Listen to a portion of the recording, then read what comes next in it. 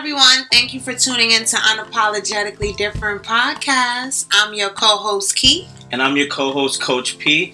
And that sweet, smooth sound you hear in your ears right now, that's the Unapologetically Different ringtone.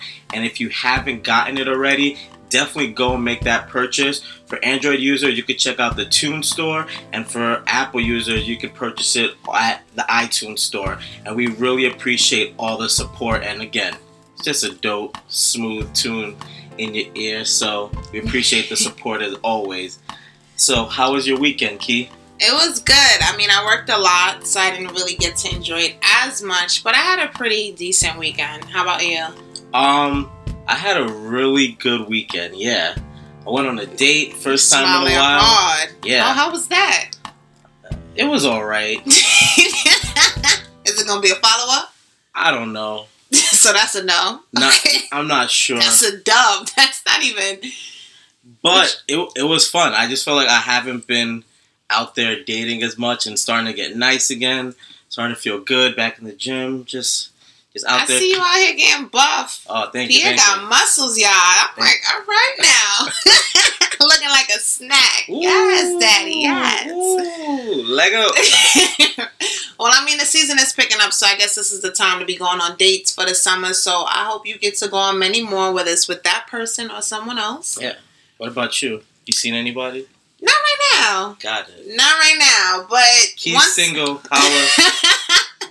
Once the weather picks up, definitely going to be going out on dates. I really like this time to go out on dates and kind of be able to walk around in the city and do different things and go into like little hole-in-the-wall spots. So that's like the opposite of like what's normal in our generation now. What you saying? It's hot now. It's like starting season. Nobody's trying to be cuffed up. Everyone is like, hey, big head. What's up, stranger? Everyone. I forgot you were part of Lawrence Hive. So, yeah. Fuckboy Chronicles, too. So, let's talk about that. On that note. You ain't shit. Speaking of fuckboys. That probably wasn't the best introduction. So I'm gonna It'd be like that sometimes. I'm gonna bring it back. Nah, segue into that shit. You know we like to keep it 100 here. No shade, just keeping it 100. So as you all know, we started our book club this season, and the second book that we were going to read was This Is How You Lose Her. Well, we was reading the book. Yes. Part way. Yes. And it was the book This Is How You Lose Her by Junot Diaz. And we actually talked about his powerful piece that he wrote for The New Yorker about his childhood trauma that he dealt with and overcoming sexual assault as a man of color. But recently, several women have come forward with accusations of sexual misconduct and verbal abuse. So one of the first women that came out was Zinzi Clemens, and she tweeted her encounter with Diaz back when she was a grad student. She was 26 years old at the time, and she invited him to her school to speak at a workshop about issues of representation in literature. And he cornered her and forcibly kissed her. She also claimed that there were others, but she refused to be silent. Carmen Machado also came out and made accusations against Diaz, stating during his tour for This Is How You Lose Her, she asked him questions about his protagonist's unhealthy pathological relationship with women. And he went off. He raised his voice, paced, and implied that she was a prude who didn't know how to read or draw reasonable conclusions from her text. And just ironically enough, in the New Yorker article, he did discuss how oftentimes his protagonists in his book were characters loosely based off of himself, and kind of getting that background of the sexual assault that he dealt with as a child and then seeing how that played into his adult life. Carmen was asking a very valid question, and just like kind of being able to have hindsight as 2020, it looked like during this tour, that question kind of struck a chord with him. And then another one, Monica Byrne, she met him at dinner with other people, and she was also an author, and she disagreed with him on a point, but she wasn't sure what turned the conversation off, but he apparently yelled rape in her face, and she claims that he made a point talking over her, cutting her off, and ignoring her to talk to other male sci-fi writers at the table. So Diaz did respond to these claims by stating he took full responsibility for his past and that this is the reason he made the decision to tell the truth about his rape and a damaging aftermath. That's a lot. It is a lot. And it's crazy because as I was reading the book and the relationship that he had with the female in the book and why it, kind of went left, I kept in mind his New Yorker piece. Mm-hmm. And it was like a justification for his actions. So I felt like if that piece never happened, if it never existed, I would have looked at his book differently. Because as I was reading, I was like, he had a traumatic experience growing up. This is why he acts out in certain ways. And this is how he looks at things and why the relationship was failing. But then it was like, okay, when this came about, we talked about it, like what to do. We're midway in the book. The whole premise of us doing a book club is to promote these authors who have their book out and also to dissect their reading and kind of see how it applies to us. And I was perplexed. I'm not going to lie. I was just like, I don't really want to continue reading this book and it was my book that I selected because it was my turn to select the book. Pierre had selected 4 Agreements the first time and second time around was this book. And I was like, I don't feel comfortable finishing it because all of these new details are coming to surface. And I'm just like, with the whole Me Too movement, we've been talking about that a lot on our show. Me Too, Time's Up, with all these other people who have been a part of it. And now it's like, it's happening with him. And I guess what struck a chord for me is when he said, he takes responsibility for what his actions, and that's why it was his decision to tell the truth. And it's like, it's weird to me because it's like, did you tell your story because you knew females was going to come forward and you want some form of sympathy and people to be like understanding? Well, why are you just told your story because you was ready? Because that's the same argument we could say to these women who have come forward about sexual assault. Why you took so long? Like in our previous episode, we talked about Cosby, Time Up. Why you took so long? Why are you coming out now? What's your intentions? What's your motive? It's so crazy because when his story came forward, I didn't want to think about those things. Those questions entered my mind, and I'm going to be real because we are real on the show. But I was like, it doesn't matter why he's telling it now. He's telling his story, and it's an impactful story, very powerful piece by the New Yorker. I'm not even going to negate his experience because of what's come to surface. But it's like to know that you confirmed that you said it because you knew these accusations were going to come forward. It's kind of like, really? Like, are you really looking for genuine sympathy, or like, are you just doing it so you could play victim in a scenario? Was like, I carried on like that because of this. And it's like, how do you expect people to take people a part of sexual assault victim seriously? It's like, oh, now you're going to tell your... And what I find to be very interesting is that I don't know what it is. Maybe I view it different. I feel like people are not ripping him apart enough heavily for telling his story now. But when it's a woman that comes forward and doesn't have any hidden agendas, no motive, it's like, why are you doing it now? Why you waited so long? Statutes of limitations. And it's like, but he told his story about being raped, and there are talks about it, but I feel like he's just not being ripped apart for it because of this, I guess because of the severity of the situation that happened when he was a child. In any event, we decided not to move forward on reading the book. So we are going to be getting another book in its replacement. I personally just don't feel comfortable reading the book, and I want to promote other authors out there, and I'm sure more stories are going to come to surface about what's going around with Diaz and other past encounters he had. It'll be nice if he came out actually speaking to these experiences and giving, his take on it. So it may not seem one-sided, but he already came out stating why he moved forward with the New Yorker. So my book of choice is going to be, That Escalated Quickly by Franchesca Ramsey. It's Memoirs and Mistakes of an Accidental Activist. We will be posting it on our social media page, and we will be giving you our reviews about the book on our next episode. So please stay tuned. Awesome. I look forward to reading it. I actually really like that title. I know, the title was nice. That escalated quickly. I know. And for those of you who know her, she was a contributor on Larry Wilmore's show, which was a great late night show. Very similar to kind of Trevor Noah format. I believe his show aired before Trevor Noah's or afterwards, and it got canceled about a year or so ago. But he is one of the writers or I believe producers on Insecure, so That's really dope. I love Larry Wilmore. I'm obsessed with him. He's creative genius, and so yeah, she was a part of the show, and I want to check out her book because she was just an amazing person, and she's very funny, hilarious to the bone. So we'll be posting on social media so you guys can check it out. Coolio. Now On to the next. So Meek Mill is free, y'all.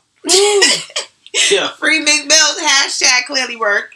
Yo, Meek Mill is living his best life right now. He out right now, bruh. But you know what's so crazy before we get into it? I feel like people look at him differently now. Yeah. Like, he's getting mad sympathy. Before it was like him versus Drake back to back, and then how he did Nicki Minaj, like how he was trying to throw shade at her, and no one was really, it was like he was in a corner.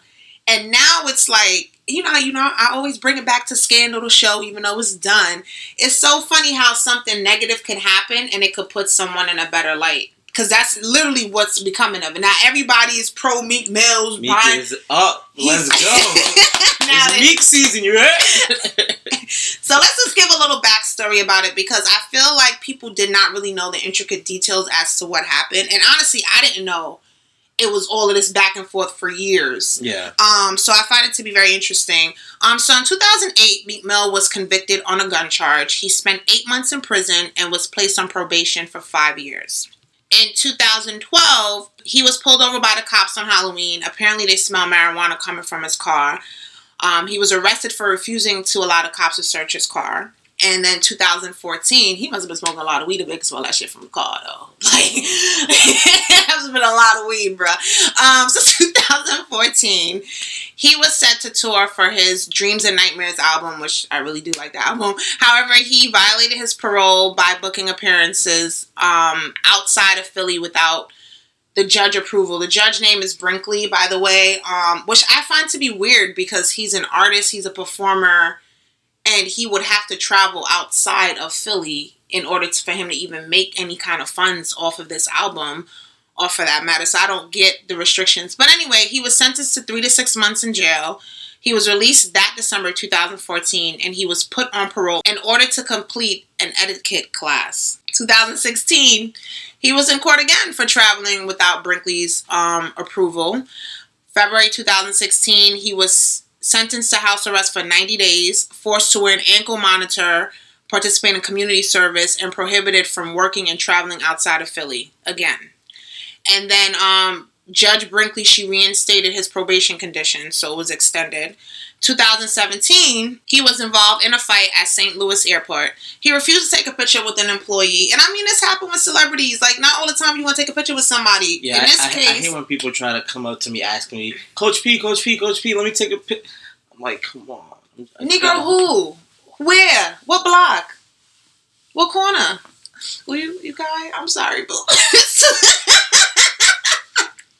You was feeling yourself? You got a dream. I'm living into that future. You living into that future? Yeah. It's all right, but I'll let you have your little dream. They're gonna know my name. It's good to dream. Heard you. So, as I was saying, he got in a fight with the employee at the St. Louis airport. As a result, he was charged with a misdemeanor assault and was given court summons. I just find that hilarious that he got into a fight with someone who was trying to take a picture with him. Yo. Like, I really wish I got to see how that escalated quickly. But it's like sequence of events, like bad luck after bad luck after bad luck. Bruh. Yeah. In that same year, he performed at The Tonight Show with Jimmy Fallon, and a part of his performance was popping a wheelie for about 10 seconds, and the video went viral, and the judge found out about this incident, and he was charged with reckless endangerment and reckless driving. So due to those two encounters, Judge Brinkley sentenced Meek Mills to 2 to 4 years in state prison. And you know what's crazy about that? Him popping a wheelie, cops was within the vicinity when it happened. They didn't arrest him. They all saw him do it. It wasn't an issue until, I guess, she reviewed the video, and it was like, oh no, this is a problem. Yeah. She claimed that she gave him break after break, and he just thumbed his nose to the court. But what break did she give him? Apparently 6 months in jail is a break and 5-year probation. But then he's in jail, and then when he's out of jail, he's either doing community service, he's being monitored. So he doesn't really have any kind of freedom. Well, that's how our system works, Kiana. If you're out of jail and you're on probation, you getting, that's a break for you. You're lucky you're not behind bars. I mean, it's just the fact that this been going on since 2008, and like what we in 2018 now. Like, come on, bruh. Like all of that. Word. It's like a lot of back and forth, and it's like it's hard for him to really go anywhere and he's a performer, like, it defeats the purpose of what he's doing. Yeah. He better off just getting a 9 to 5 and calling it a day. No shade, but I'm just saying. Yeah. So there have been talks that the judge has personal bias towards Meek, and Meek Mills claims that Brinkley is allegedly infatuated with him to the point where she requested that Meek leaves Roc Nation to sign with a friend of hers. That I just think that's hilarious that she has someone who she wants him to get signed to. Well, allegedly. Mm-hmm. And he also claimed that Brinkley requested he record a Boyz II Men song in tribute to her.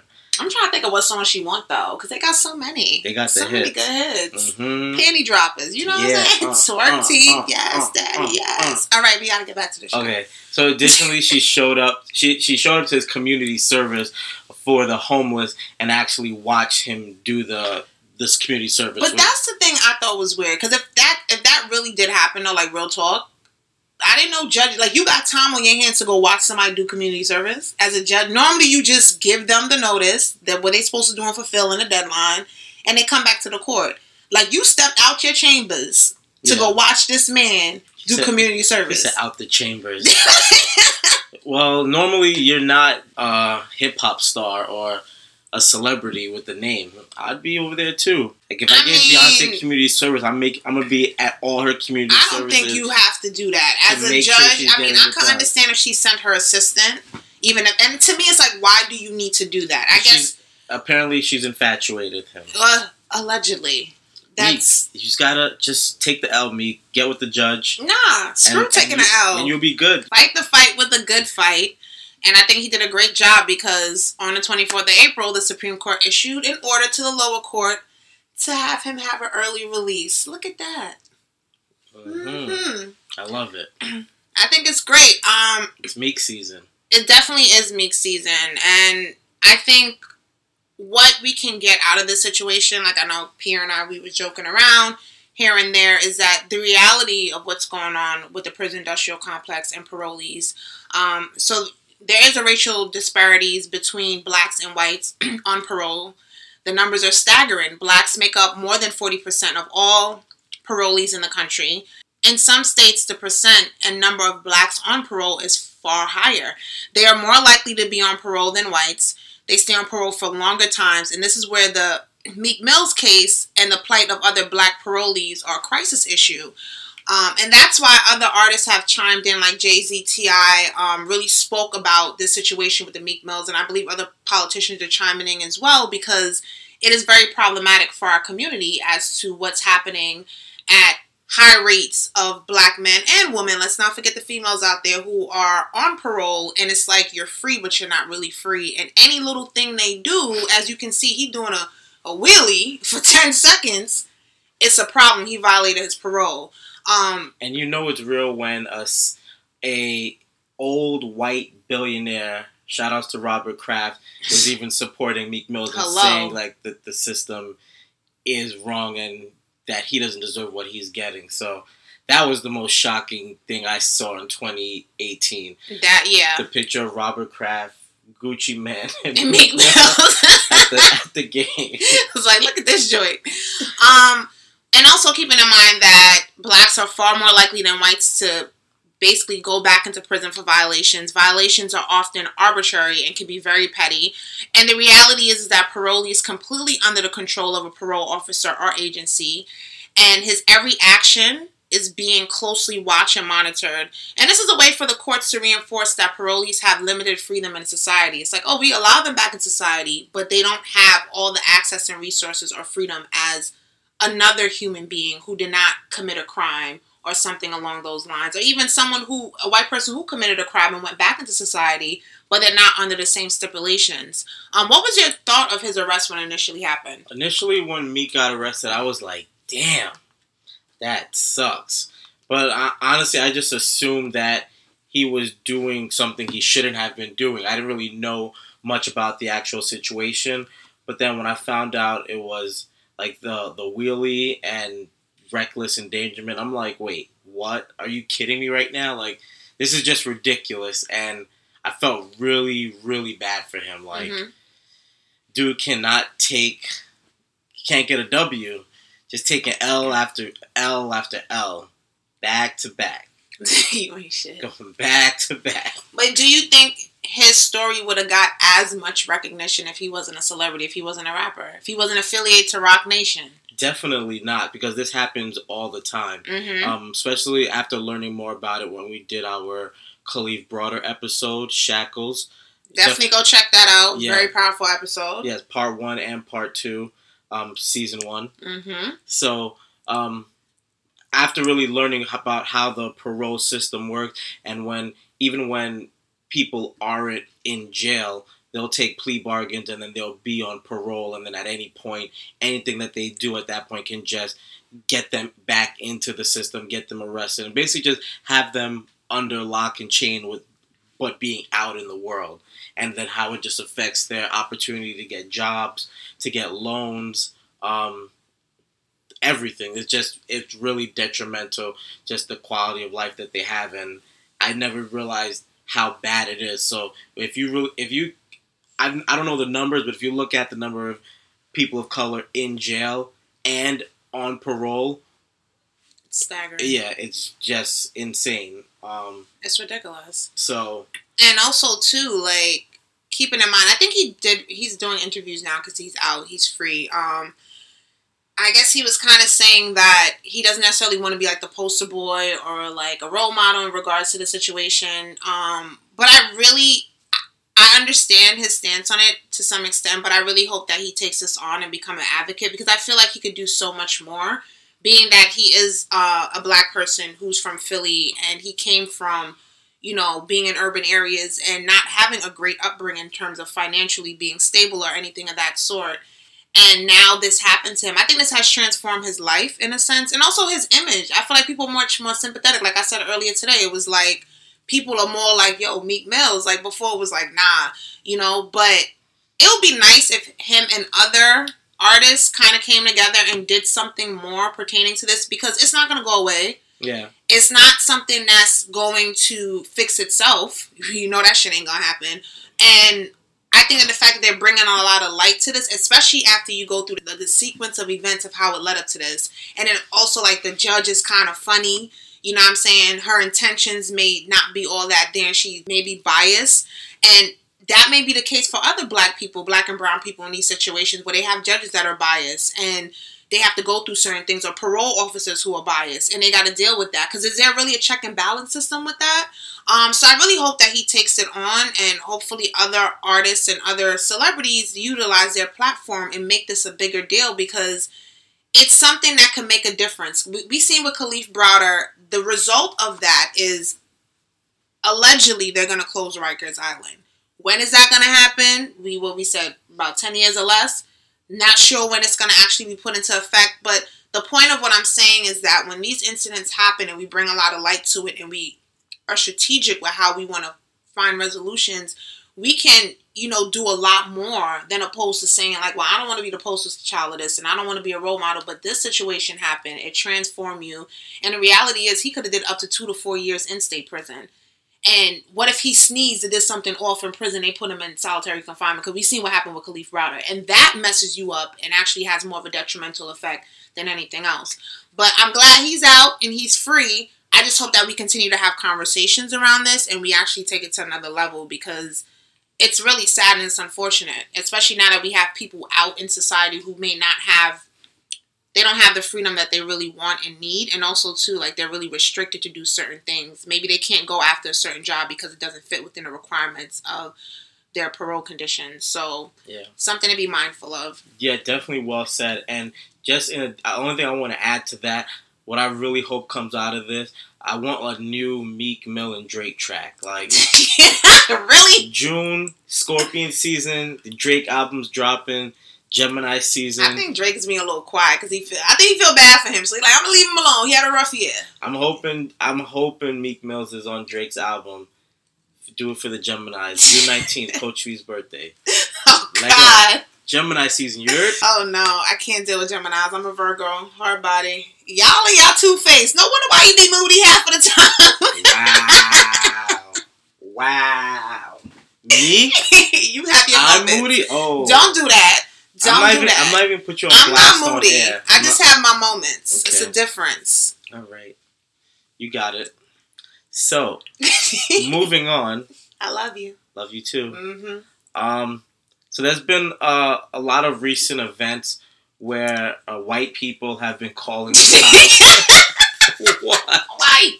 You saying it like that? Like you scared they gonna call the cops on you? Yeah, it just feels uncomfortable saying it's white people, but it happens to be white people calling the cops on black people. And one thing I want to point out, let's make America great again. This isn't something new that's been happening. Like, this isn't a phenomenon. Like, oh my God, they're calling the cops on black people.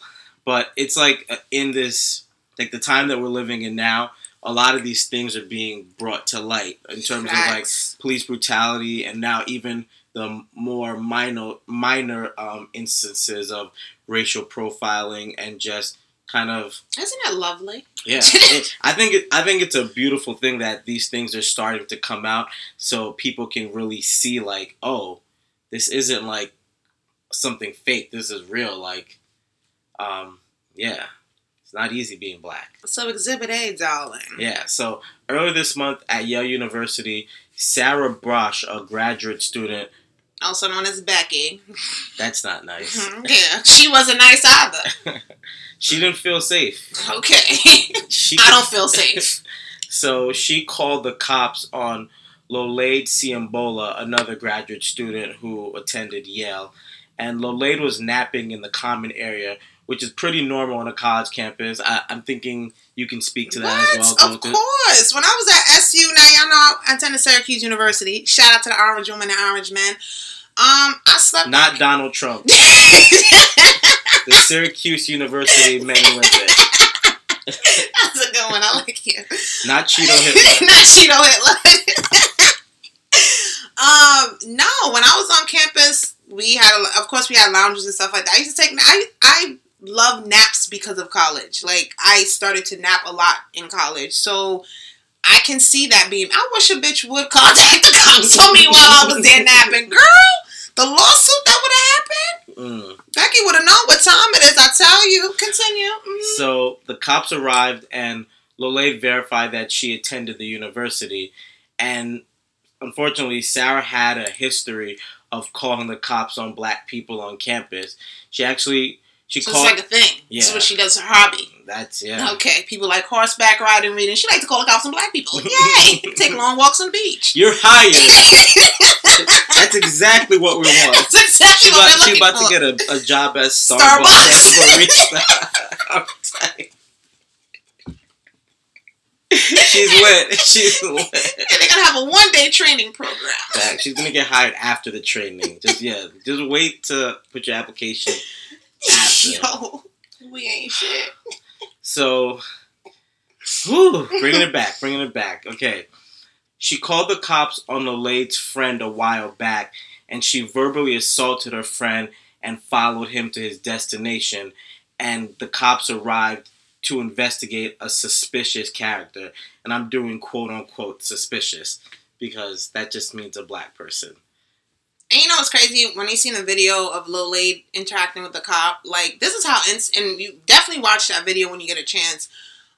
This is how situations escalate with police officers and black people, and it leads to us getting shot and killed. Because it was like, she told him, like, this is a part of harassment. He's going to tell her, no, it's not. Like, yes, it is. You're harassing me based on this person contacting you because I was sleeping and I attend this university. At what point does the cops use their logic and say, okay, this is a bit much? So even in the video interaction with her and the cop, I could feel and understand her frustration, because I'm like, yo, how do you remain level-headed in this situation? So another encounter happened in April. A white woman called the police on a black family for setting up a charcoal barbecue in Oakland, California, Lake Merritt. So basically, the Oakland resident, Ansayo Abram, was setting up a barbecue, and then here comes this white woman practically harassing him about the setup. She alleged that children can be injured by the coils, but interestingly enough, there was no children around on the premises. So I'm not sure what she was getting at. Anyway, another white woman walked up, observed the situation, then walked up. Her name is Michelle Snyder. Hey, Michelle, how you doing, boo? I see you. So she walked up, and she basically challenged the white woman. There's a video of it where she's just like, why are you bothering these people? Like, what is the issue? and she's on the phone trying to call the cops in her shades because she got to hide her face. And you know how they do. You know how they do. And she's basically telling her the reasons why they shouldn't be in the park. And Michelle is refuting her claims. Like, they have every right to be here.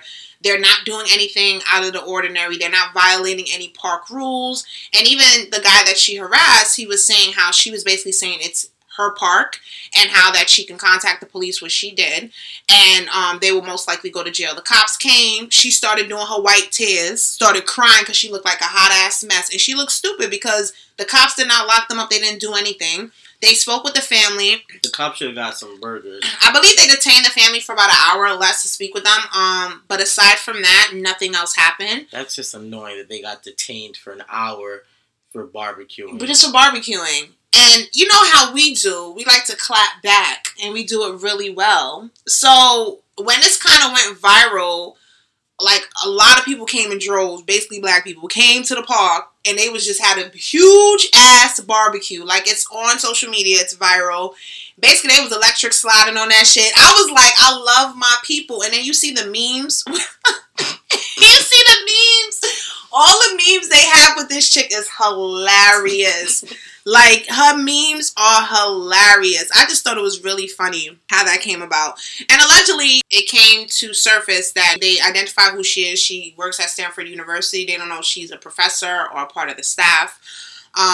So more will come about, and we'll definitely post all of that information on social media like we always do. It's really sad because when I go to, like, I like going to Central Park. Yeah. And it's predominantly white.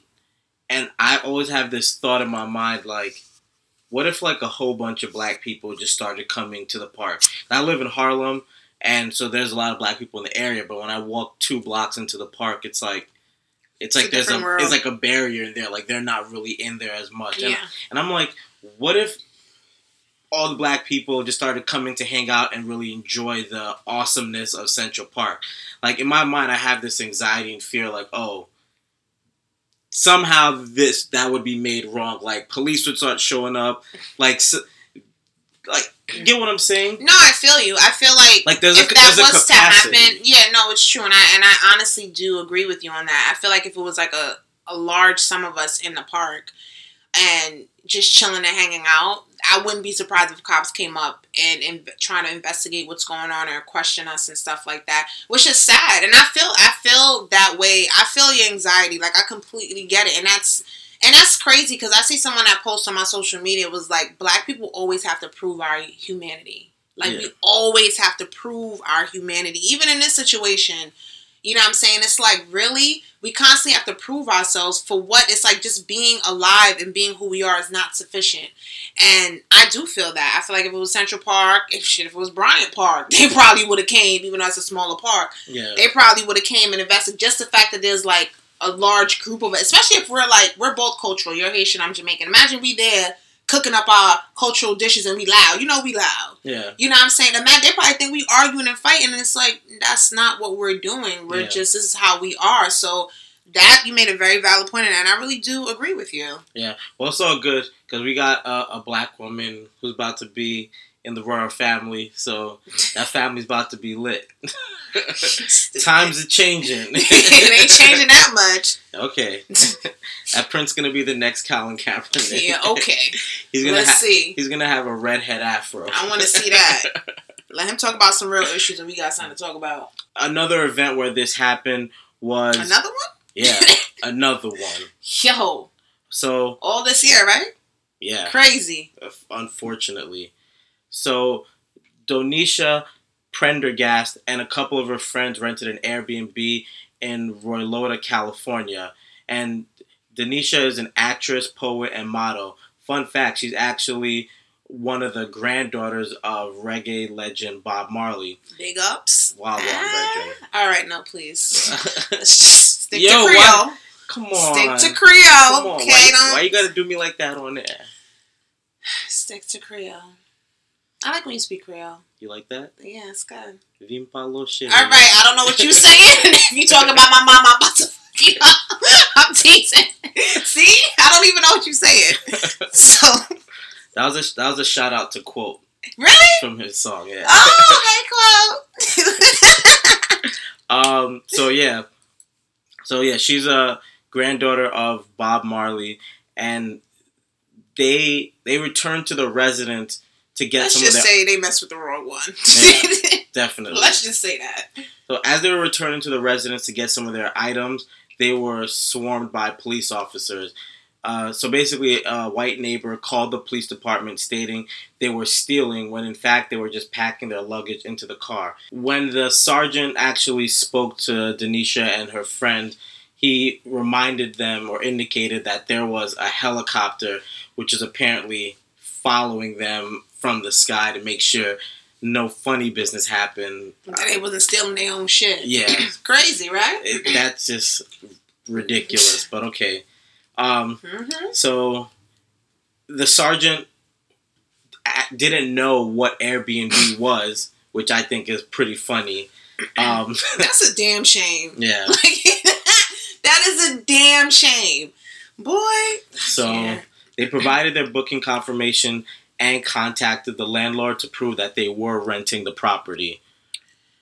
What is interesting, though, is the landlord, Rodriguez, it's a whole other problem right there, basically was saying that the guests exaggerated the incident. They're making it about race, and it's not, because we all know it's never about race. It's always something else. It must have been her dreads that got the neighbor scared. It wasn't her skin color. Oh, you didn't know you can't wear dreads to an Airbnb. It's unprofessional. What is an Airbnb? I'm sorry. I Clearly. But yeah, so with the landlord, I feel like a lot of her rhetoric is falling in line with respectability politics. Like, well, they should have smiled and been nicer to the neighbors. Are you freaking serious? Airbnb. Like, at what point when you do Airbnb does it say that you have to smile to your neighbors and be a certain way and act a certain way? Clearly, you didn't read the fine print. No, that's bullshit. It ain't got nothing to do with no fine print. Like, it's ridiculous. And the fact that the landlord came out and basically did his conference and spoke about it. It was like, are you serious? And what was the premise of you renting out your unit? And first of all, she didn't really follow through protocol because she didn't notify her neighbors that she was renting out her unit. I mean, you live in a suburban community of white people. Don't you think they should know that, hey, I'm renting out my unit to people of color? Or just know you're renting it in general so they don't think there's no weird activity. If you know your neighbors are so damn nosy, won't you say that to your neighbors as opposed to, well, you should have smiled. Well, there'll be some blacks in the apartment this weekend. You should have smiled and got a perm. Maybe they would have liked you better. Like, you better off saying that. Like, or some cakes. Like, what? It's just blow minds with this bullshit. But to me, honestly, we've been talking about cops calling or whatever. When it comes to this Airbnb situation, I am not surprised. First of all, I'm glad the granddaughter is from Bob Marley because guess what? Y'all done messed with the wrong one. And she's going to lawyer up what she has. And they actually served the police department papers because they're going to be suing them because the way they went about doing everything, like their standard protocol, whatever they consider it to be. You had a helicopter. The sergeant didn't believe them. It reached a point that they had to show the sergeant the receipt from Airbnb and contact the landlord for them to finally basically stop interrogating them or harassing them, which is ridiculous. But when it comes to Airbnb, it's like, especially when it comes to people of color, I've heard some stories. Like, you can't, you submit your information, you can't get a place because they identify you by your name, if you have an ethnic name or whatever. Like, it's difficult for people of color. And I believe that they created, like, a black version of Airbnb Noir or something like that. I'm not sure how effective it is, and clearly you don't know about it, so it's not that effective. I've never heard of that. But it's like crazy, bro. But it's like, I don't understand how with Airbnb there's always been these issues when it comes to people of color, especially black people trying to rent places. And in regards to this, I just think it's crazy. Like, you accusing them of stealing their own stuff, walking out with suitcases. Like, are you serious? Like, in light of all of these encounters, are you surprised at all with this sequence of events with cops being called for no apparent reason? Not at all. I'm not surprised in the slightest. I just actually I'm happy about it because it seems like it's not a big deal, but you really get to see what's really happening, what's the reality for people. Yeah. How do you feel, but like for you as a black man, if you go into certain spaces and areas, do you ever stop and think, oh, they're probably going to call the cops on me if I say something or I look a certain way. Do you feel like you feed into respectability politics a lot? I do at times, but do you do it because you want to, or you do it because you feel like you have to? Oh, I do it because I enjoy it. Like, and let me kind of give more background. So Yes, like sometimes do. I'll like wearing a suit and a tie and looking like dappered up, and then other times I'll like just ripped jeans, boots, like tank top and or whatever, just out here. And I've genuinely had like occasions where me and my brother are walking around and I'm just like, should we be wearing tank tops in this location? Like, we're showing a lot of skin right now and we're not like skinny, so I don't want anyone to feel like threatened by us. And I feel like it sounds crazy, but it's your reality. It definitely is the reality of the situation. Like, people can feel threatened or just feel what's the word? Just uncomfortable just by my presence, just because I'm dark. And yeah. But imagine, well, you're dark skinned, but then you're short. Imagine if you were tall. Like, do you think you would have went through much worse? Hell yeah! Because of your height and your complexion? Are you kidding me? I feel bad for like my friends who are like 6'3" in certain locations, because it's like they walk in and people instantly like, oh, hold up. And especially if you got facial hair, it's a wrap. You look like you a problem already. And if you don't smile, like, that too, then it's a problem. Like, why are you not smiling? And then you got on a hoodie. Yo, with some Skittles. Bro, we already seen how this joint played out. But that's the thing, like, with encounter of all of these events and what has happened, I just find it to be interesting, like, how, even with the videos, people are saying, like, can we post this on our social media, which is very active, especially Instagram. So get on Instagram if you're not, because our comment sections be lit. And I'll be sitting back like, bro, they arguing with each other. And go ahead. Go right ahead, honey. What I dislike, I think one time we posted a video and it was like, what did they do? Excuse me? And that's the thing. It's like, even when you post these videos, it's not enough. It's like, what did so-and-so do for them to call a cop? Nobody. I was just black. Putting on a barbecue. I was just black sleeping in my dorm that I'm paying a gazillion dollars to attend this university, which is supposed to be a prestigious university on top of that. And what kills me with that prestigious university, her friend who experienced that same incident from the same white girl who called the cops on her, when they reported it to the school, they didn't really do anything about it until this new event happened. And it was like, oh, they may do something, but they're not really doing anything. They need to hold her accountable. Like, she needs to either be dispelled or they need to figure something out, because allowing her just to be out here calling cops as a hobby on black people, that's not cool. Yeah. And also, and not even just, you sleeping in a dormitory, but then also you doing Airbnb. And Airbnb, that's why I've been very skeptical about it. I'm not really as excited as I was when it first came on the scene, because I'm just like, being that there's so much stigma to it and there are racial bias, I feel like, in my opinion, with some of these homeowners, it's like I don't feel comfortable really following through with Airbnb. So when this situation happened, I was like, this brought a light to the situation, but I really wish they would unpack it more and speak about other Airbnb experiences with people of color who have experiences, like, had bad, turn of events, whether it's with the landlord or community members or whatever the case may be, because I feel like it's important. You're thriving your business off of this, and then at the same time, it's like not all parties involved are comfortable. Yeah. I want to make a quick point. I went out one weekend in Williamsburg, and it was like 3 a.m, came out of the club, and it smelled like just dank loud everywhere. Or sorry, marijuana, for those who don't know what the loud is. It just smelled like so known weed. As loud. It smelled like weed quality strain everywhere.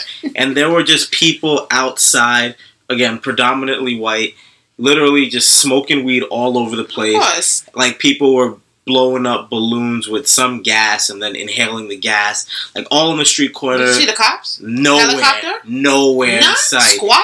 It was in my SWAT mind, team? and I'm like growing up in Brooklyn, going to parties in Brooklyn. Like, instantly, once parties were over, the police would just be waiting outside. And it ain't even just one cop, bro. It's the precinct. Right. And that's the crazy chief, thing. Everybody, and their moms is there. And that kind of just got me frustrated, and kind of just made it crystal apparent. Like, there's a different treatment when black people are gathering and white people are gathering. Yes. And we could be doing the exact same things, but it gets treated completely different because there's no way, like, out of a party in, let's say, Brownsville, Brooklyn, or Canarsie, people are going to be outside smoking weed because it would be a wrap. But it's, no, I completely understand it. Even with, like, the parade on Flatbush Strip, cops is out there. And, I mean, I get it. But, I mean, come on. It's not as many cops as if you go to the LGBT parade or if you go to any other parade on Fifth Ave downtown Manhattan. To me, it's not as extensive. Yeah. So, I get it. Like, it's when we have our events, it's like we have to be policed. We have to be, like, cops have to be present. But I've seen stuff in white gatherings, and I was like, wow, where the cops at? Ain't nobody here. Ain't nobody calling cops for nobody else. Yeah, the black people need to just Becky there sniffing crack. She not calling the cops on the rest of the Becky. So to me, it's like, that's the part. Like, it's really crazy to me how these turning events happen. I'm happy that they're being videotaped, but even to me, it's just not enough. In terms of change and happen. Black people calling the police on white people. That would be some shit. What neighborhood is this in? But you know what killed me? Beach? Oh no, I'm sorry. We don't have any officers in the area right now. And what would kill me is if we contact them, how long it's going to take them to come? If we call them, probably take an hour. And when Becky calls, it takes 5 minutes. And that's a whole other problem. Okay. Speaking of weed. Okay. Speaking of weed, so Cynthia Nixon is running for governor in New York, and recently she made a very problematic statement about reparations. She said that now that cannabis is exploding as an industry, we have to make sure that those communities that have been harmed and devastated by marijuana arrests get their first shot at this industry. Nixon told Forbes magazine, "We must prioritize them in terms of licenses. It's a form of reparation." So, this statement created a whole outburst. Everybody named Mama had something to say. You know, a group of black pastors published a letter to the Daily News. And part of the letter was, "Your comments make clear that you have no idea of the history and meaning behind the reparations debate in this country." The pastors also wrote, "It was a clueless, uninformed remark that did a disservice to black people who have fought for centuries for equal justice and basic human rights." Black Lives Matter of Greater New York called her comment ignorant. Reverend Al Sharpton, on the other hand, he said, "I'm all for legalizing marijuana and I like Cynthia Nixon, but putting pot shops in our communities is not reparation. Healthcare, education," and he tweeted that. I don't know. Also, the cannabis advocates basically defended her comment, who is Jacob Powden and Nelson Guerrero, founders of the Cannabis Cultural Associates, CCA. Of course they will defend it, so there's no surprise there. And another pastor who was a part of the ones that wrote the letter, Pastor Troy D. Cohen, basically said that her as a politician using that terminology is a way for her to pimp the black community. You know how it goes around elections. These white officials, politicians, even the black ones, they try to pimp the black community and our struggles and our strives because guess what? It works for them, campaign trail, and they get black votes. She should have just went the Donald Trump method. What did he say? Vote for me. It can't get any worse, blacks. And get Kanye to wear his hat. That was his choice. That was his choice. Anyway. You see that meme where it's like, look at my black over there. And it shows Kanye. That's it. Anyway. I don't, honestly, I'm kind of torn. I'm not even torn, to be exact. I didn't see her statement being that much of a problem because I didn't view it in that light. When she said forms of reparation, my critique was more so, what are you going to implement? What forms are you speaking of? What policies are you going to put in place? And I don't think she was able to make it that far down the line because after she made this statement, people was ripping her to shreds. She did come out. She did apologize. She even apologized to Al Sharpton about her statement. I believe her and Al Sharpton will meet up to have a discussion or whatever the case may be. And other talks about what her current campaign trail is going to consist of, not just about this incident. However, I don't really think that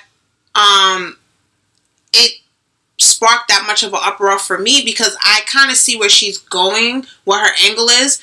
To me, I can't really critique her fully for it until I know what her policy is, what she's going to put into place. And that's really what I want to discuss is like, how can it be a form of reparation? Maybe reparation wasn't the appropriate wording to use. And maybe that's what got people hung up. But the reality is, like, let's keep it all the way 100. You got black people, women and men, behind bars for marijuana. Like, for little, small, minimal crimes. Like, now, the way these states are changing, this shit is not even a crime anymore if you had a bag of eighth or you or something else that these people was doing behind bars. So, we finally have a politician who's talking about, you know, making sure we get our due diligence, black and brown people, because this industry is exploding. Now imagine if marijuana is legal. This could be people real jobs, bro. Like, who would have ever thought that could happen? Like, you could actually put together a farm and, like, actually grow marijuana, and that could be your job, and it could be legal, and you making money. And why shouldn't we benefit from that? You know what I'm saying? So maybe the wording was off, but I'm all for it because I'm like, yo, you got people still to this day behind bars. We just posted something on Instagram. It was something that you found a beautiful meme. Can you speak on it, please? Yeah, it was a picture of a black inmate in jail, just counting down his days in jail on the wall and just reading an article in the newspaper that said marijuana is okay now. And it was just pretty sad and ironic because you could just assume that he was in jail for crimes related to weed, and now he's out, and now weed is legal, and he's still doing time for that. And it just sucks because, kind of going back to what I was saying before, I know white and black people who do marijuana, but for the black community, we're just disproportionately targeted when it comes to these to charges for that drug use. And now it's like, okay, it's legal, and I don't have the numbers in front of me, but I think it's safe to assume that the majority of the people who are benefiting off of weed becoming legal are not the brown and black communities that were disproportionately targeted for using and selling of the drug initially. So it's just like, okay, well, when it's bad, we're going to make sure to target the black people. And now that it's good, we're going to make sure the non-black people are the ones to profit off of it. Yeah. Like, that doesn't make sense. And I remember I was at a forum a couple years back, and it was like a protest / forum, and this guy stood up and he said, he made a valid point pertaining to marijuana, but he said one of his points that he made is like, I don't watch the show Weeds. Mm-hmm. He said, I think it's a disgrace he wouldn't watch it. And we inquired why. He was like, because, like, you have a show with, I believe it's a white cast or a majority of the person who is in charge of selling the weed and manufacturing is a white person. They're profiting heavily off of it. And he was like, but you got black people on the street every day getting locked up for that. But then you got to show that you're promoting it. And I was like, damn, I fucks with it. I don't watch the show. I don't really care to. And honestly, I wouldn't want to encourage it because of the fact that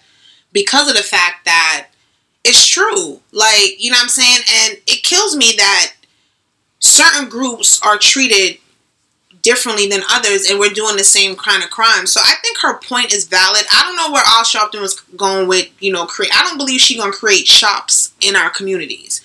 Yes, I want to see more healthier things in our communities, not a weed shop or whatever the case may be. But if they're going to put something in place where it's going to benefit certain people, like if this industry is actually imploding and it's going to benefit white people, then it should definitely be a benefiting black people. And I think the first people you need to make sure benefits is black and brown people, because a significant amount of us is behind bars. And I'm not really concerned about setting up shops in a community and getting all fancy and doing like 2-for-1 deals. I'm more concerned about the people who are still doing time. We need to open up those cases and we need to get them out of jail. We need to clear their records. That's the kind of growth and improvement I want to see. That's something I'm like, okay, I bang with it. Okay. And then we could think about other ways of implementing it if it does become legalized in New York, in terms of having farms and stuff like that, let it be monitorized. And if you're going to have people work in this facility, what people you're going to have, not just selective people, you know what I'm saying? So, but my main concern, if they're going to really turn things around And if we want to talk about forms of reparations or however we want to word it, maybe people are really hung up on the wording of what she used. We need to really get the ones who are in prison out, and we need to clear their records and make sure that they have jobs lined up when they come out of jail, and they have a living situation set up when they get out of jail. You don't just throw them into society and be like, okay, figure it out. Especially the ones who've been in jail for marijuana, and Lord knows what else could have happened while they was in jail, and they may have ended up in solitary confinement. Make sure they're getting the help that they need, the mental health that they need, and stability and therapy, and also those people transitioning from leaving prison, going back into society. Making sure they're getting the proper resources and accessibility so they could be a better version of themselves. And also be great for them to be advocates as to what's going on with marijuana being legalized in the U.S. So that's really my concern when it comes to it. And we could figure out what's going to happen down the road. But I really think this whole conversation around it and how they blowed it up with these pastors coming in and chiming in, I get people's take, but I personally don't think it's that serious. And she did apologize. And if it is a form of reparation, at least somebody's talking about it. We've been talking about 40 years in a mule all this time, and all now we can't even see nothing. So at least somebody's saying something, and it's realistic. Damn, speak on it. Occur. What you think would have been appropriate form of reparation? For marijuana or just for slavery? All of the above, bruh. To be honest, I don't know much about what the reparations are, and I need to do my own research on that because I don't know. Like, I don't know what... But do you think, all right, in the context of this marijuana and what she said, do you think it will be... What is your take on that? Would you think it will be a form of reparation, or do you think no? Or maybe the wording was off for her? I think I don't even know what the exact definition of reparation is to answer that question, but I could say that I do think it would be a great start to actually, like you said, getting the people out of jail that are still doing time for marijuana-based crimes, and then prioritizing them to actually be able to profit from this growth in the industry, because it would suck if these people were ripped from their families, lives altered forever because of this, and now there's and they don't even get an opportunity to profit in the growing industry, especially because it's so young and so new and evolving. Like, this is the time they need to get in before it completely gets monopolized. And then I don't know, Procter and Gamble's gonna just have that whole thing locked down. Bruh. Do you think if she was a white man that made this comment? Walmart's gonna be having their own weed farm. Yo, nobody's eating also. Yeah, bruh. Do you think if she was a white man, it would have received that much backlash? I definitely think so, but I'm disappointed at the fact that she didn't come out and stand firm. I think one thing Donald Trump has shown, Cheeto Hitler has shown, is if you actually really stand behind what you're saying, one, people are going to respect you, and that your supporters are going to really stand behind you. And I think, I don't know, I personally thought it was soft to actually fall back and come out apologizing. Like, actually double down and really come out and say, what is your plan? Like, you said something that was kind of vague. Now it's your opportunity to really say, this is how I propose we would do something about this. So I wish that's how she had responded to it. Well, do you think, I think her response is valid. It's not a matter of her being soft, because look at our racial climate. Look what if we had a different president in office, maybe if there was a video recordings every 5 minutes of a black person getting locked up, I would think differently. I think her apologizing to me is not soft. I don't view it as that. What is she apologizing for? For the word that she used. Maybe the word was out of touch or out of place with what she said. And if she offended anybody. Yeah, and she offended anybody. But the thing is, I don't think her apologizing is her being soft. I get it in the context of where we are as a country. Like, it's polarizing. Like, where we are, it's like, I feel like it's at the highest racial climate or one of the highest racial climate. To me, it's just, I get her. I don't think she's soft for apologizing. By you saying she's soft, I'm just like, ugh, I don't like that word, especially when it associates females. Shout out to my feminists. But it's just, I don't feel like she's soft for apologizing. I didn't perceive it that way. I get why she did it, but especially with where we're at now as a society and a culture as a U.S., I'm not surprised by that. But I wouldn't say that she's soft. I wouldn't say that. I wouldn't say that at all. So I just looked up the definition of reparations, and it's the making of amends for a wrong one has done by paying money to or otherwise helping those who have been wronged. So under that definition, that would be reparations. Getting people out of jail for time that they've gotten because of marijuana charges and supporting them in being able to benefit off of the growing industry that's taking place right now.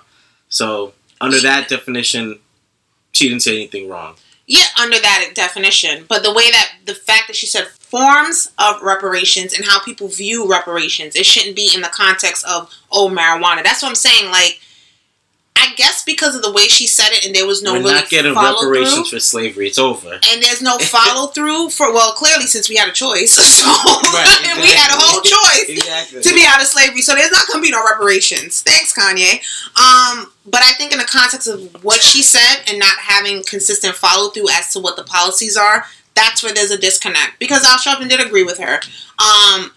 Hopefully once they have their conversation, their talk, and she speak with other leaders, maybe she's going to come forward and discuss what her policy is going to be surrounding it. But I'm glad we're having the conversation about it because I think it needs to be had. And that's actually what one of the representatives of the cannabis group had said. Like, we need to talk about this because it's very polarizing and it affects a lot of communities. And the communities that seem to be affected the most at a detrimental rate is Black and brown people. So the fact that she's bringing it to the surface, I don't knock her for it. I just want to know what your policy is, bring it forward, and I'll be on board for it because we do need to make sure in some aspects we're benefiting from this industry if it does become something. Like, let's keep it all the way 100. Definitely. Well said. Now we going to switch gears. Yes. And Coach P going to drop his gems. Yes. That's the only thing you dropping? I feel like Thanos. The Infinity. So why did you put I didn't see that yet. So I don't get the reference. I won't ruin it for you. Don't. How have you not seen that movie? Because I tried to see it and it's sold out. And I don't understand because I saw reviews about it and people made it seem like it wasn't that great. So I was like, why is it sold out? It's good. Yeah, I'm gonna go check it out. And all the memes online, you have to see. That's why I don't get them because I'm like, what are they saying? Like the Stones and shit. I'm like, what's going on? I'm not gonna ruin it for you. Definitely just go. Make sure you check that out. Let the fans know when you've seen it. I will. So we could talk about it. So on this episode of Coach P, I want to talk about something that can give you more energy, clear your skin, and give it a glow. Is it sex? Oh, damn. Too soon? Somebody's horny. I'm good. Fellas, holla. Don't do that. Help you look younger. Why you stop reading it when I said that? Listen, I'm just a matchmaker. I'm trying to find love. Yeah, alright. For both of us. We're both single. Help you lose weight and much more. And you may be wondering, what's this miracle drug? Well, look no further than water. Dum dum dum. Stupid. Yo, I cannot take you seriously. I'm making my own sound effects. I hear that. So, in our society today, people really walk around being dehydrated and not even realizing it. And when you really think about it, we're made up of give or take 60% water. And a lot of times we're mistaking being hungry with actually just needing to rehydrate and just refill and filter out the bad water. Because when we're sweating, we're working, we're thinking a lot, all that is just taking up water. Are you sure? Because I be hungry and I drink water and I'm still hungry. No, and that's good. Like, so I don't know what you talk about. You should definitely, a good rule of thumb when it comes to your water intake, to drink like a tall glass of water about 30 minutes before your meal and about 30 minutes after your meal. But if I drink 30 minutes before a meal, I'm going to be kind of like full. Like bloated. So that's the thing. Well, I'm gonna get to that. Okay. But in terms of drinking it before your meal, and you don't want to have too much where you feel uncomfortable, but just enough to kind of just clean out your digestive tract, let it start just clearing itself out, and then having more water in your system, you'll just be operating better, and you won't be eating as much calories that you may not necessarily need because your body is getting satiated with that water. I like that word. So, yeah, you like that? Big word for you. I'm proud of you, Boo. Our book club is working. Thank you. So, an interesting way to think about it is the water that you drink is what turns into the blood in our body. And our blood is the system that nutrients and waste are transported throughout our body. Facts. Yeah. So, I wanted to just point out 3 ways that you can actually incorporate getting more water into your body so that you're getting all those benefits that I was talking about in the beginning. So the first tip, if you want to take your water to the next level, you should always alkalizing it. And that sounds like a crazy fancy word, but when you alkalize water, what that simply means is just taking some sliced up lemons and dropping that into the water. It has to be lemon, so it can't be lime. You could put lime in as well. Or anything else. So it's basically like the lemon and the lime, those give it the citric acid in that will help alkalize the water so that when we drink it, it adjusts the pH balance in our body. So I'll give you the quick explanation of that. Our body has to be in balance. We can either be alkalized or acidic. So the more acidic you are, that means the more acid you have in your body. Okay. And the more alkalized, the less acidity you have in your body. And the scale is from 0 to 14, with 14 being high acid and 0 being the lowest acidity. Okay. And we want our body to be a little bit underneath 7, which is just slightly alkalized. Okay. And the interesting way that when I learned about this, when your body's more acidic, your body will naturally just hold on to more fat because it needs that fat protecting your joints, protecting your organs, so that you're not being damaged by the acidity that's building up in your blood. Okay. So when you alkalize your water by adding the lemon to it, one, that lemon's going to clean out your digestive tract, so you'll just feel cleansed and like the waste will leave your body naturally and easier. But then it will reduce the acidity in your body. So lower acidity, your body doesn't have to worry about acid attacking your joints or attacking your organs, so it can naturally just let go of some of the fat that it holds on to protect yourself. And I think this is so cool because your body, everything that it does is a reaction to something you're doing to it. Yeah. So certain foods that you eat will cause more acid to build up, and this is just a good way to reduce that acid in your body and makes you feel better. It gets your digestive tract going, so you get rid of waste out of your body. When you're getting rid of the waste, you feel much better. Yeah. So that's the first thing. By adding lemon to your water, it'll just definitely upgrade the quality of your water and how it makes you feel by, again, cleaning your digestive tract and just helping your immune system overall. The next thing is you want to drink at least half of your weight in fluid ounces, and that should be the base. So wait, what? Yeah. So the way that works, let's say you're 200 pounds, right?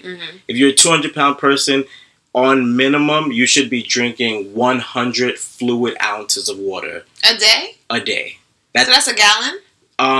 I don't know exactly how much 100 fluid ounces is. Because I thought you just had to drink a gallon no matter your body size or... The reason why I know that, because Gabrielle Union did an interview. What did and they say? Asked about her hair and her skin. And, you know, she's flawless. Hey, Gabrielle, honey, I love you.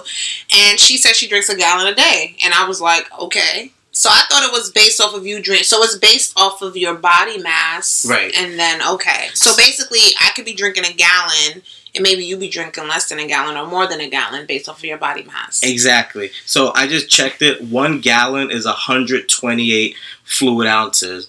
And that is just like the base. So whatever your weight is, you divide that by 2, and that's the minimum fluid ounces you want to take in. So if she's doing 128, you have to also factor in if you're exercising, because all the exercising you're doing when you're sweating, you're getting rid of water from your body, so your body's getting dehydrated. Also, mental energy. When you're just at a computer, you're working, you're focusing, all that energy you're taking, that's causing your body to get rid of water as well, too.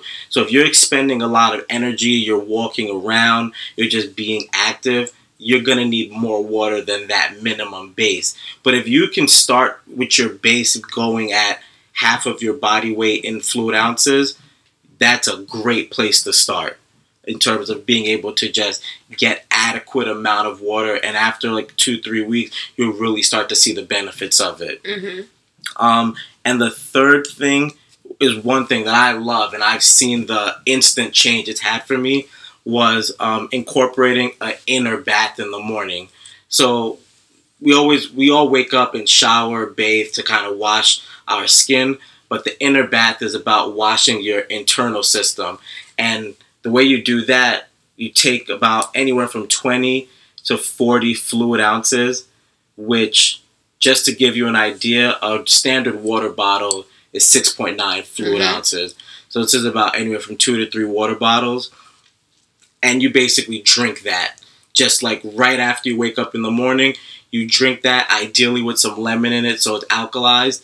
And what that will do for you, it basically wakes your body up. Because overnight when your body's sleeping, it's still losing water, you're still being dehydrated. And this wakes you up, it gets your organs activated, the lemon actually cleans out your digestive tract, and it will, as a warning, it will literally flush you out.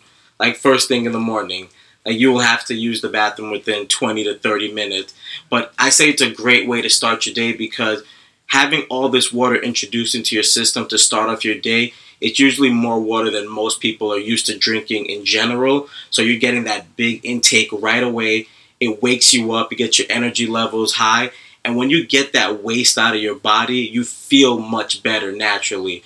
So it promotes just actually clearing of the toxic stuff from you. So you're just left feeling good. Well, that's the thing. Like, I've tried the whole drink a gallon a day thing. It's just, I think it's great, and I do see the difference, especially in my skin. And I look at my urine to make sure, because it's very clear. That's how I know I'm taking a good intake of water. It's just, I pee a lot, though. Right. And I can't be holding it for hours. You know, not saying I'm pee on myself, but it's like I have to make sure I plan out my day in the sense of if I'm going to go here, I'm going to use it back. Because I don't like to use public restrooms. Like, that's one of my pet peeves. Like, if I use a public restroom, it has to be in a nice establishment. Like, it has to be clean. But, like, if it's one of those hole-in-the-wall, like, I kid you not, I hate to use public restrooms. So, for me, I'm always, like, it's a conflict day in and day out. Because it's like, all right, I need to use the bathroom. I don't want to go here. I don't want to go there. Like, you know what I'm saying? So, for me, I think it is a great process and stuff like that, but the side effect is having to use the bathroom very frequently. And even if I'm at a place where I have access to a nice clean bathroom, like say I'm at my office, I don't want to be getting up every friggin' 30, 45 minutes I need to use the bathroom. And plus I love tea, so I drink tea too. So I don't know, like I get it, I really do get it, but I really dislike that I have to use the bathroom a lot. So I haven't been drinking as much when it comes to a gallon of water because it's kind of frustrating. Yeah, and that's definitely a valid point because, again, why I love the body and understanding how it works, when you start to drink lots of water, your body realizes, okay, I'm getting water from my human, whatever. Yeah. I'm getting water, so I don't need to hold on to water. So I'm going to just let it go. Any excess water we have in here, it's got to go. And that's why you'll start using the bathroom more frequently. So one thing I would say about that, it's about finding the balance. Because for me, a gallon of water a day, that's a lot. 128 pounds, I'm like 160. I'm almost drinking my body weight in water. So that might be too much for me, to the point where I might not be getting enough calories because I'm too full of water. And so I think it's about just finding that tweak and that balance that works for you. So for Gabrielle Union, depending on her level of activity, a gallon a day, she may not go to the bathroom as much as you do. So I would try to see what works for you, that where you feel your energy level is high, you feel good, but you're not going to the bathroom every 20, 30 minutes. Yeah. Or also even just timing when you have your intake. Because for me, I take about half of my water in the morning before I leave the apartment. So I'll drink like 50 fluid ounces before I go to the gym or go to work. So I pretty much got almost half of what I'm planning to take in for the day. So yeah, and I just wanted to go through the list of benefits of actually being mindful of the water that you're intaking and what you can really expect to get from it. So first, when you drink lots of water, you're going to reduce your water weight because, again, your body will naturally flush any excess water because it knows it's getting water. So it doesn't need to hold water in your stomach or anywhere in your body. So that water weight's going to just start letting go. And if you're also reducing your salt intake as well, which salt retains water, you can lose anywhere up to 7 pounds just straight water weight. So if you want a quick kickstart a diet. Again, better transportation of nutrients and oxygen and waste. So the nutrients and the oxygen will just be traveling in your bloodstream because you're constantly replacing your blood, and it's just going to be traveling where it needs to go more efficiently, which is always good.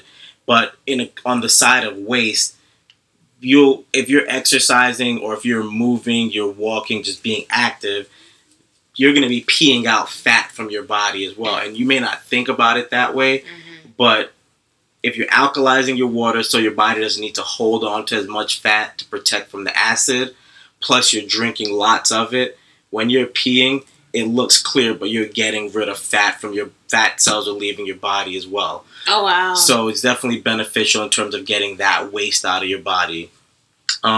When your body's more hydrated, you just have higher levels of moisture. And for us black people, that's really important, especially with that ashiness. Facts. Yeah, especially around the winter time. You definitely want to not only moisturize with lotions for your outer skin, but just keeping your body moisturized internally. That's where you get that glow from your skin because it's actually being moisturized on the inside. When normally we're just thinking about adding moisture from the outside. You also have increased levels of energy. You just feel more energetic, and it actually helps your brain functioning where you have less fatigue, less moody behavior, more focus, and just more memory and brain performance. A lot of times we'll just leave the house having breakfast or having something like coffee, which gets us dehydrated. So we don't realize the effects that the things that we're putting into our body have. Dehydrated, but that high I get from drinking that coffee is everything. I love my coffee. Yeah. That's a fact. Me too. And I could definitely talk about coffee. I'm not even going to get into that right now. And then, it's for the next episode. Yeah, and then the last two is also reducing headaches from dehydration because a lot of times our brain, it's basically sitting in a vat of water.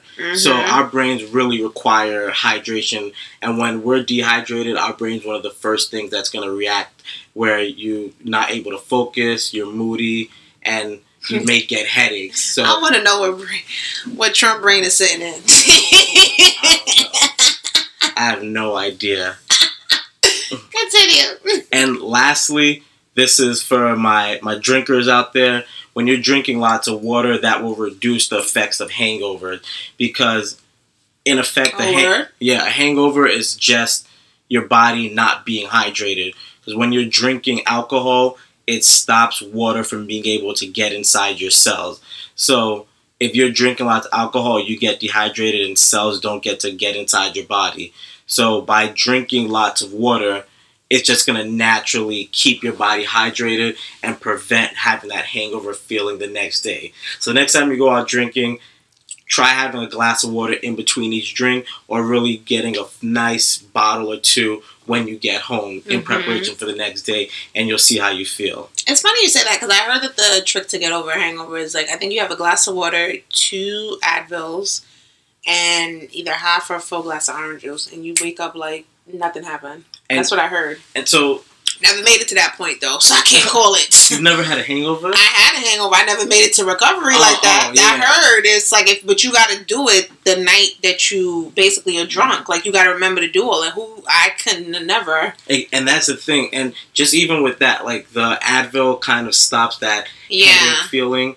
But then the orange juice and the water, all of that is just getting you hydrated. So, yeah, it's actually crazy. When you understand how the body works and how these things operate, you just do simple things and you get the results that you want. Like, I've woken up hungover and I was like, I just want to not leave this bed. But I got up, did like 50 jumping jacks to get my energy up, and I just chugged mad water. And within like 20 minutes, I had a meal. I was like, oh, crap. You feel good. I feel amazing. Okay. I didn't have to suffer through this with the whole day feeling like this. So my thing is, say you want to get into the habit of drinking a gallon of water, which is something, it's hard to remember to drink that during the day. Like, what do you recommend? I would definitely recommend checking out the App Store. I know for my iPhone, there are two apps that are two of the more popular apps on the App Store. One is called My Water Balance Daily Drink Tracker, and then the other is Drink Water Reminder and Tracker, the letter N. And those are just reminders that just help you stay conscious of drinking water and being consistent with it. And I know some people who've even gone to the point where every hour and a half they have an alarm on their phone that reminds them to get up and go grab a drink of water and then walk around for a few minutes. Just little things like that. Like whatever works for you, whether it's a big intake in the morning and gradually around your meals, or every few hours periodically, it all is what works for you and your lifestyle.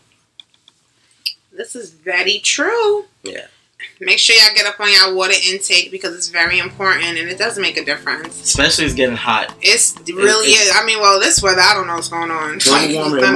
We might hit like 130 this year. Facts. And people get crazy in the heat, so yeah. Stay hydrated, people. So definitely take your water intake, and thank you, Coach P, for dropping gems. Don't you just love him?